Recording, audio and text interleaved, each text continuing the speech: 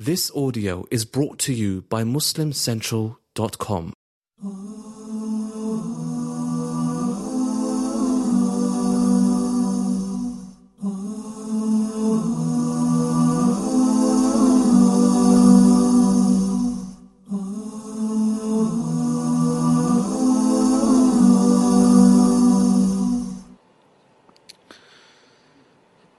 Bismillah ar-Rahman ar-Rahim, alhamdulillah, wassalatu wassalamu ala rasulillah. Brothers and sisters in Islam, assalamu alaikum wa rahmatullahi wa barakatuh.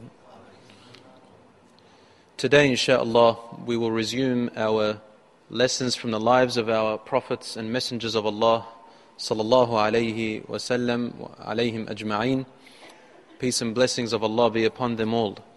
Allah says in the Quran, لا نفرق بين أحد من رسله وَقَالُوا سَمِعْنَا وَأَطَعْنَا غُفْرَانَكَ رَبَّنَا وَإِلَيْكَ الْمَصِيرُ. We do not distinguish or we do not differ between any of our messengers. And they all said together the same common word, we hear you, O Allah, and we obey you, O Allah. And to you, and we ask you to forgive us, and to you we will all return. This was the common statement, the common prayer, the common supplications and affirmations, like when they make a statement, you mean it, of all the prophets and messengers of Allah. This was their motto. This was their slogan. And they are our role models. The slogan, the motto, the whole life, their hearts, their minds and their actions and their tongues all lived that one statement. We all hear you, O Allah. We listen to what you have to say. We listen with our hearts. We listen with our minds. We don't just listen with our ears. We listen and we obey. We obey every command that you give us. And we seek your forgiveness. And to you we will all return. This statement carries a lot of meanings, brothers and sisters. Since they are our role models, and Allah told us that this is their common statement, their motto, their slogan, then He is telling us to follow the messengers and the prophets as well on the same slogan, the same motto. We should all say and live by and teach our spouses and teach our children and our grandchildren and remind our brothers and sisters, our families, the Muslims everywhere, we share this common slogan, that we hear Allah and we don't hear anyone before Allah. When Allah speaks to us, when Allah commands us, our attention to Him first. We are silent. We listen. We listen without any doubt that this is the truth. We don't have any doubt in what Allah has to say. We listen and we take it, and we try to understand it. We study it. We learn about it. We ask the knowledgeable people about what Allah has told us and His messengers. And then we obey it. We don't just listen to it and keep it in our hearts and our brains, but we don't practice it in our lives. We also put it into action, into our lives. We obey. And since the prophets and messengers were prone to possible mistake, they were human beings, right? So it was possible for a messenger or a prophet of Allah to make mistakes because they were human. It was possible for them to make mistakes, although their mistakes were not in the religion, in the deen itself. And their mistakes were innocent human mistakes, such as to forget something, but never forgot the duty of Allah, never forgot the message of Allah. To sleep past maybe the adhan, as the Prophet ﷺ did once. Or to judge wrongly about a particular worldly decision. They can make these mistakes. Or to assume something when it's something else, of something worldly, but not of the message of Allah. So they make mistakes. And they sought Allah's forgiveness. Nuh alayhi salam, when his son was among the disbelievers and Allah swept him away, Allah took him away in the waves, Nuh alayhi salam turned to Allah and asked, "O my Lord, you promised me my family to save them, and my son is one of my family. Allah subhanahu wa ta'ala taught him a lesson, said he's not one of your family, and I warn you not to be among the ignorant. He immediately prostrated and asked Allah for forgiveness. Also,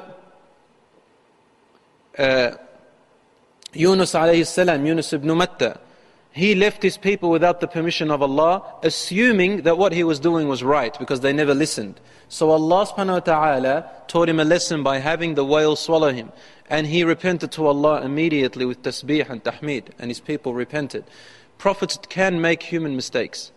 And you can see that with them, even though the mistakes are very, very, very minor, extremely rare, and if they are innocent mistakes, they seek Allah's forgiveness. And we all know Muhammad sallallahu alayhi wasallam, that Allah had forgiven his sins past, present and future. This is the gift for the Prophet Muhammad sallallahu alayhi wasallam.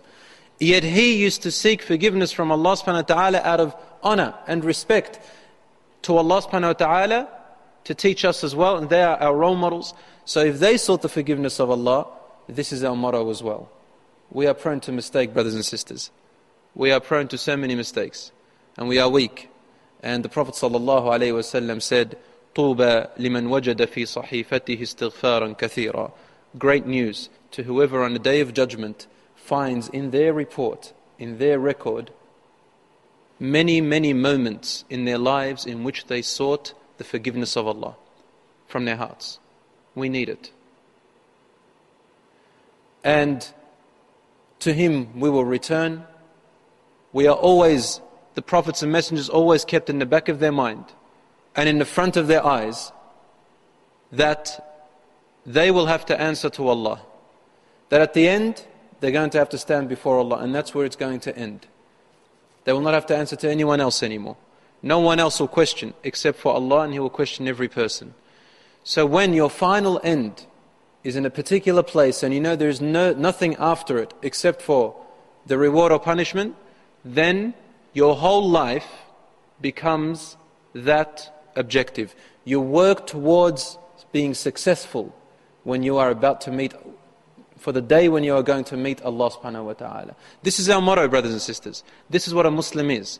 Submitted to Allah, and the recognition of knowing that we will stand before Allah subhanahu wa ta'ala, and that will be the final end. That's the final destiny for every single human being on the face of the earth. Every jinn, every angel, and every animal even. Even the animals will stand before Allah subhanahu wa ta'ala, and whichever animal oppressed another animal take its revenge in some way, which Allah subhanahu wa ta'ala knows and is just with. This was the motto of the prophets and messengers, and we make no distinction between any of them in that objective. When Allah says we make no differences between them, in that they all obeyed, they all heard, they all sought Allah's forgiveness, they all believed in Allah and did not falter in their belief whatsoever. And they called to the same thing. They never differed. There are no two religions that Allah sent down. There is only one deen. Deen is a way of life. There is only one. And since Allah created the human beings in a particular form, in a particular mindset, in particular this form that we have, the human being himself or herself is always a human being. And the laws which Allah has created on earth are always the same. Even if there are some changes in the environment, they are the same. So why would there be two ways of life? It has always applied to the same human being that was the first to be on earth, and it will apply the same way to the same human being till the end of time. There is only one deen of Allah. So there is no need to have different messengers who believed in different things. And there is only one God, Allah, the Creator. There are no two gods. So therefore there is no two deens. And since it begins with Him and ends with Him, this is the unity of our deen. And this is what brings different colors, as we see here before us. Different features of the face. Different languages of the tongue. Different regions of the world. Different genders. Islam brings us all under one identity. One identity, brothers and sisters. And that is to submit to the Creator of all the humans and the world.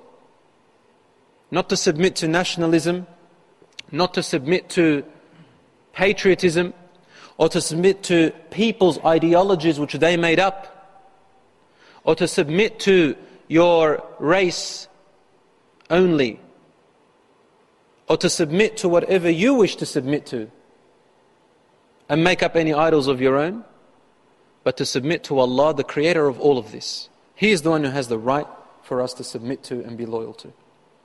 And this is why we call each other brothers and sisters. إِنَّمَا الْمُؤْمِنُونَ إِخْوَةً, Allah says. Verily, as a matter of fact, when you hear the word إِنَّمَا, it means as a matter of fact. The believers are nothing but brothers and sisters. And I want to highlight something very important here. It was never the choice of any prophet or messenger to be born in the nationality or the color or type of people, I should say, that they were born into. It was Allah's choice. He is the one who put them there. And they submitted to Allah in whichever situation or position Allah created them.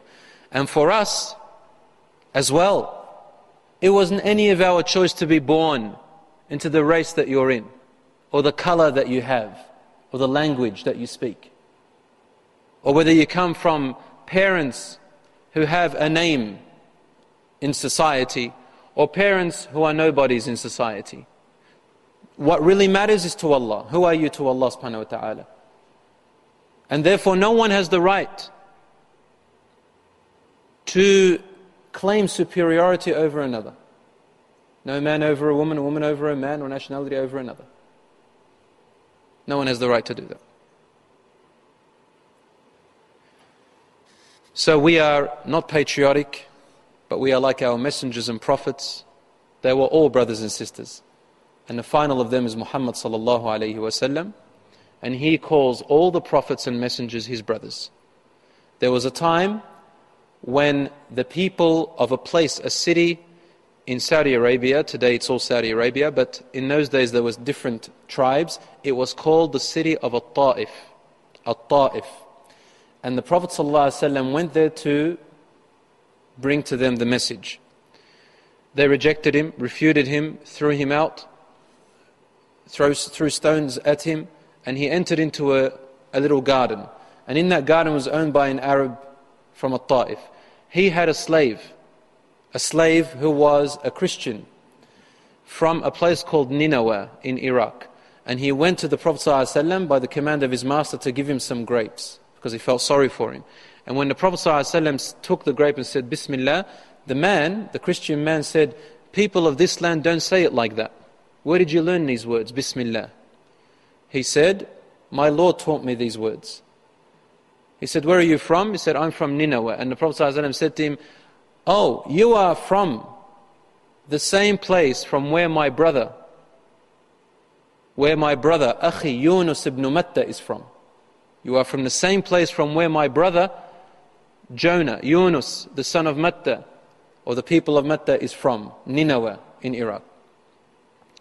The Christian, whose name was Addas, fell onto the Prophet ﷺ's legs and began to kiss them and crying and say, no one knows this information except for the final prophet that's to come. Because Christians, in their original Bible, have the coming of the last prophet, and so do the Jews in their Bible. But they've distorted it now into different wordings in order to be interpreted into different ways. So the point is that Rasul ﷺ called them brothers. And whenever he mentioned any of the prophets and messengers, he called them my brothers. Yet they were of different nations, different races, different colors, different language. The Prophet of Allah and the Messenger, which we want to continue with today, is one of those who was called the father of the prophets, the Abul Anbiya, and his name was Ibrahim alayhi salam. Ibrahim alayhi salam was born in a place near Babylonia in Iraq, as we said before. And Allah subhanahu wa ta'ala sent him as a messenger and a prophet. For those of you who don't know the difference, a messenger, Rasul, and prophet, Nabi, are two different words. Ar-Rasul is both a Nabi as well as a Rasul. So when you say messenger, he is also a prophet. But when you say Nabi, prophet, he is not necessarily a messenger. Every messenger is a prophet, not every prophet is a messenger. And the difference is that, according to what our scholars explain to us without differences of opinion, is that a Rasul, a messenger, is one who is sent from Allah subhanahu wa ta'ala with the same message as the prophets before, but with some new laws. New laws of practice, that's all.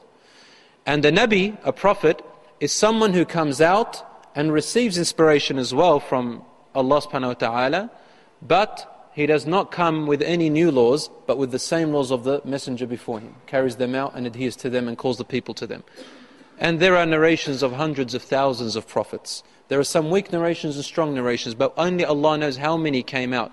There are much more, many more than what the Quran only spoke about, which is about roughly 25 or 26 messengers. There were more than that. Ibrahim alayhi salam was called the father of the prophets because when Ibrahim alayhi salam gave birth, when Ibrahim alayhi salam's descendants were all prophets and messengers. Prophethood came from his lineage, whether they were Arabs or the ones called the children of Israel. Muhammad sallallahu alayhi wasallam is from the progeny of Ibrahim alayhi salam. And so was Isa alayhi salam, Jesus Christ, and Moses, peace be upon them, Musa and Isa alayhi salam, and the rest were all from the progeny of Ibrahim alayhi salam. But they were from his son Ishaq, Isaac. And Prophet Muhammad sallallahu alayhi wasallam, who was an Arab, came from Ismail alayhi salam. And so was Salih and Hud and Shu'aib. These four came after Ibrahim alayhi salam from the progeny of Ismail, his son. But the others came from the progeny of Ishaq alayhi salam, who was also the son of Ibrahim alayhi salam from a different mother. So he was called Abul Anbiya, the father of the prophets. Such a noble name to be called the father of the Anbiya, of the prophets. And Rasul sallallahu alayhi wa sallam used to call him Abi Ibrahim, or Abuna Ibrahim, our father Ibrahim, Abul Anbiya. Another name or another title for Ibrahim alayhi salam was that he was Khalilur Rahman. He was the best friend of Allah. When we say best friend, it's not like the friend that we have, like your best friend as a human. You walk with them and eat with them and sleep with them. If sleep with them, yani at the home, they sleep in their own bed. And you share moments with them. Sorry, I have to go into this interpretation these days because of the whacked ideas that people have, that the world has now introduced. So, if you know what I mean. Yani. So, not that type of a best friend. The best friend to Allah subhanahu wa ta'ala is of a different level. When Allah gives them that title, it means the level of closeness to the love of Allah. Allah loves them this much, like what a best friend loves a best friend. Muhammad sallallahu alaihi wasallam was given a higher title. He was called Habibullah, the beloved of Allah. And the Habib is more beloved than the Khalil. The beloved is more beloved than the best friend. So Rasul sallallahu alaihi wasallam Habibullah, and Ibrahim alayhi salam was Khalilur Rahman. And Allah says this in Surah An-Nisa, where Allah subhanahu wa ta'ala calls Ibrahim alayhi salam as his Khalil, along with a very interesting statement. Allah says, أعوذ بالله من الشيطان الرجيم بسم الله الرحمن الرحيم ومن أحسن دينا ممن أسلم وجهه لله وهو محسن واتبع ملة إبراهيم حنيفا واتخذ الله إبراهيم خليلا. Which means, and who is there on earth? In other words, I added that on earth, meaning who is there better in a way of life than someone who has submitted their whole life, their whole being to Allah. And they are among the righteous in actions. And they follow the same way of life of Ibrahim alayhi salam, Hanifa, monotheist. Never worship two gods or more gods. Worshipper of one and only true Allah. Monotheist. Hanifa. وَاتَّخَذَ اللَّهُ إِبْرَاهِيمَ خَلِيلًا. And Allah chose Ibrahim as his best friend. Look at the combination in this verse. Allah is talking about a quality of people that anyone can be. Any one of us can become that. Any person can become someone who chooses to submit to Allah subhanahu wa ta'ala completely in everything in your life. And then follow it up with righteous deeds. It's not enough just to say, I submit. You have to work in your actions to prove it. And you follow the same belief as Ibrahim alayhi salam, which is monotheism. You never make partners with Allah in any shape, way or form. And then Allah tells you that He took Ibrahim as His best friend. What's He telling you? It is a hope that if you follow the same characteristics of Ibrahim alayhi salam, that if you follow the same qualities or characteristics of Ibrahim alayhi salam, then you will also be among the ranks of the ones who are closest to Allah subhanahu wa ta'ala. There is no one better than anyone who submits to Allah. You know why? I'll tell you why. Do you know why it's the best thing to submit to Allah subhanahu wa ta'ala? You know what submit means, right? Submit, surrender, give in. Lower your wings of pride and humility to Allah subhanahu wa ta'ala. Lower it, submit to it, shed tears from your eyes. I am the servant, the slave of Allah alone. To submit to Him in everything. It means that whether you agree or disagree with a command of Allah or a prohibition, if you know that it is Allah who commanded it or prohibited it, you accept it without any hesitation. Any hesitation. And if you don't practice it, you are quick to repent to Allah from it. If you feel nothing in here, no regret, then there's something wrong with your submission. There are some people who argue the laws of Allah subhanahu wa ta'ala. They debate the laws of Allah subhanahu wa ta'ala and His commands and prohibitions. They make their own interpretations, justifications to try and get out of it. Some of them, even, and it's very sad among the Muslims themselves, modern Muslims, modernized Muslims, if you know what I mean, who grab verses from the Quran and hadiths of the Prophet sallallahu alaihi wasallam and twist and turn them to give them their own interpretations to justify their means. For example, when they talk about any particular feature that a Muslim should have, they say this is of old times. For example, the hijab. Or they talk about the beard of a Muslim. A lot of them mock it. And they begin to say this is of old times. They needed it in those days. Hijab was needed then, but today it doesn't apply to us. Or when you speak about music, they try to justify it, that it's halal for you. Or the physical contact between genders. They say to you, only if your heart is clean, you can touch each other. And they justify other means. The word jihad, for example, is diluted today because of what the media is teaching us. And I cannot believe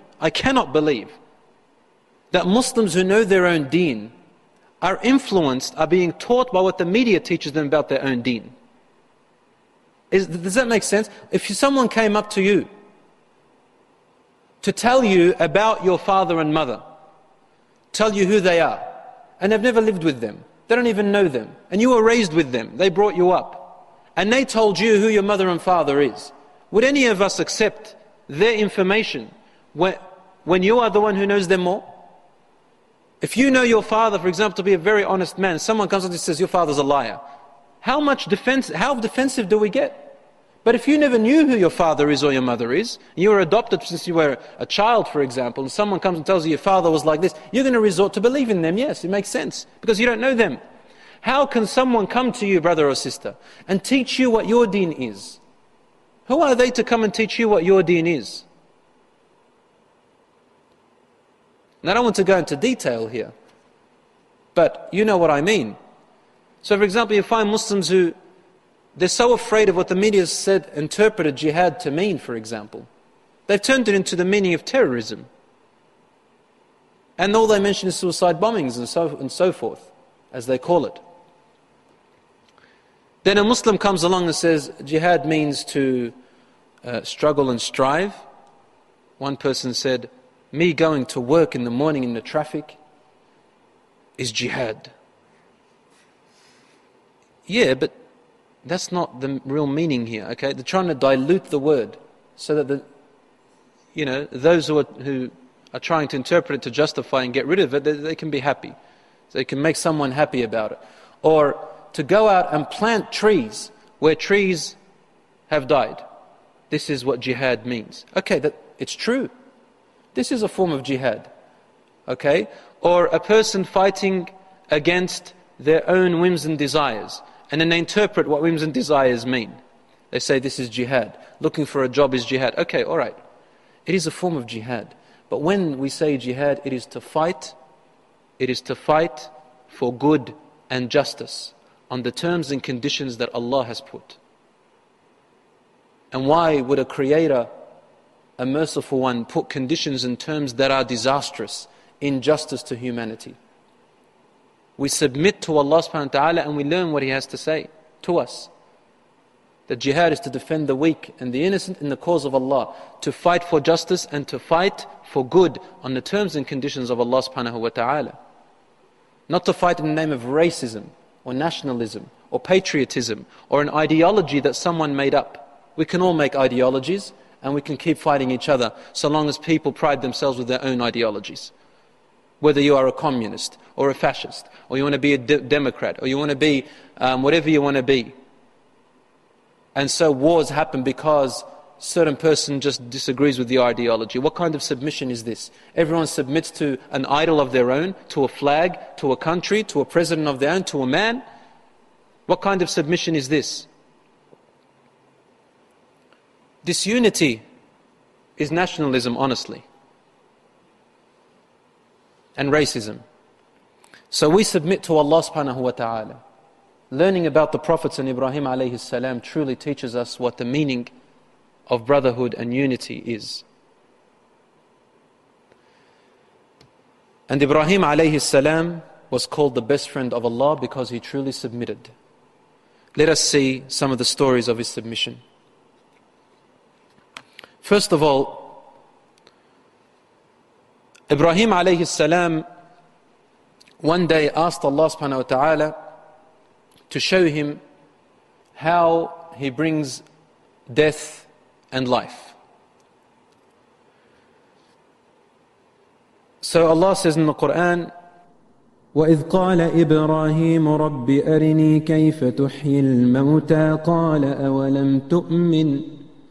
قال أولم تؤمن قال بلى ولكن ليطمئن قلبي قال فخذ 4 من الطير فصرهن إليك ثم اجعل على كل جبل منهن جزءا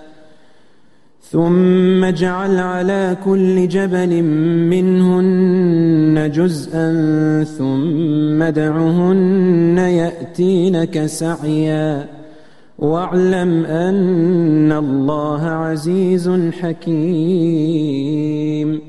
Which means, and remember when Ibrahim said, alayhi salam, my Lord, show me how you give life to the dead. He, Allah, said, do you not believe? He, Ibrahim, said, yes, I believe, but to be stronger in my faith. He said, take 4 birds, then cause them to incline towards you, then slaughter them, cut them into pieces, and then put a portion of them on every hill and call them. They will come to you in haste, and know that Allah is Almighty, All-Wise. Before I talk about submission, I needed to talk about this for a little bit. Here is an interesting verse. Ibrahim alayhi salam has just witnessed the argument between him and the king Namrud. We mentioned this a few classes back. I just want to make this point clear. And when Namrud, the king, told him, I can give life and death, and he brought 2 slaves, remember? And he let one free and he killed the other one. He said, see, I gave this one life and gave this one death. And this is not what Ibrahim alayhi salam meant. However, this caused Ibrahim alayhi salam to think. This is analogous today to what the media portrays to us Muslims and what you read. Books can dictate what you think. What you see visually on television can also dictate how you think. If they speak eloquently, they can, or that they've got their ways to visually manipulate your mind. So here, we sometimes find ourselves questioning ourselves. And this is something that exists within the human being. Because we have the will of choice, we need to understand things through jihad, meaning through our own struggle. And this is a form of jihad, to struggle to know, to understand. This is another form of jihad. And so Ibrahim alayhi salam, he didn't have doubt in that Allah can raise the dead. But it made a question inside of his brain about, I wonder how the reality is that Allah can give life out of death. I want to increase my certainty by seeing it with my eyes.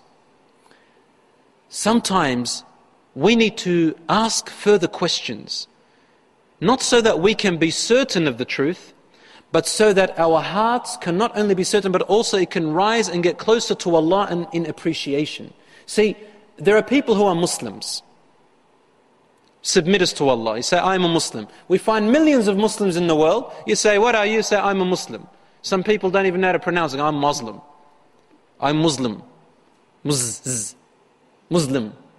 You don't say Muslim. This is something Europeans made up in history. If you read about it, the word Muslim is a European term. English, Muslim. Sounds like the buzzing of a mosquito, which gives me doubt about the names of mosques. Mosquito. Don't like saying mosque. Masjid. Muslim. Put a double S. Muslim. Muslims are many. But mu'mins are a smaller in number. And muhsins are even smaller in number. A Muslim is one who submits, declares. A mu'min is one who rises in their closeness to Allah. A muhsin is one who is on a higher level in closeness to Allah subhanahu wa ta'ala. So there are many Muslims. And there were lots of Bedouins at the time. The Prophet ﷺ said, قالت الأعراب آمنا. The Bedouins used to say, we believe. Meaning in the form of high level of belief. Allah said, قُلْ لَن تُؤْمِنُوا. Say you haven't yet reached that high level of belief. وَلَكِنْ قُولُوا أَسْلَمْنَا. But say instead, we are Muslims. Muslims is when you actually are convinced in your mind and in your heart, but just on surface level, that Allah does exist and that He is the true God and in the 6 pillars of Iman, and that the Prophet ﷺ is the messenger and what Allah said is truth. That's the minimum. So you start praying your 5 daily prayers, you fast your month, you do all these practices. But the level of appreciation in the heart is not very high. If you remain like that during your life, you are very easily prone to doubt. People can play with your mind. And you have to increase your knowledge about Allah subhanahu wa ta'ala. And when you taste the knowledge about Allah subhanahu wa ta'ala, you love Allah more. And this is how your iman starts to rise. When you learn more about Him. Don't just settle for surface level, brothers and sisters. So, Ibrahim alayhi salam already had Iman. But there was more. Iman never stops, keeps rising. So he said, Allah told him, but don't you already believe, Ya Ibrahim? He said, yes, I do believe. But, لِيَطْمَئِنَّ قَلْبِي. So my heart can be satisfied. There's something in my heart I want it to be satisfied with. What is it? I want to see. Let me explain something to you. You know there is a difference between hearing about something and seeing something, yeah? If the trustworthy person came to you that you trust with all your heart and never lied to you, and said to you, I saw such and such a thing today, you will believe them, right? Without any doubt. But is it the same as you yourself witnessing it? No, it's not. When you witness it, it has a different effect, doesn't it? Doesn't it? Seeing is not like believing, yeah, as they say. Umar ibn al-Khattab radiallahu anhu used to say this following statement.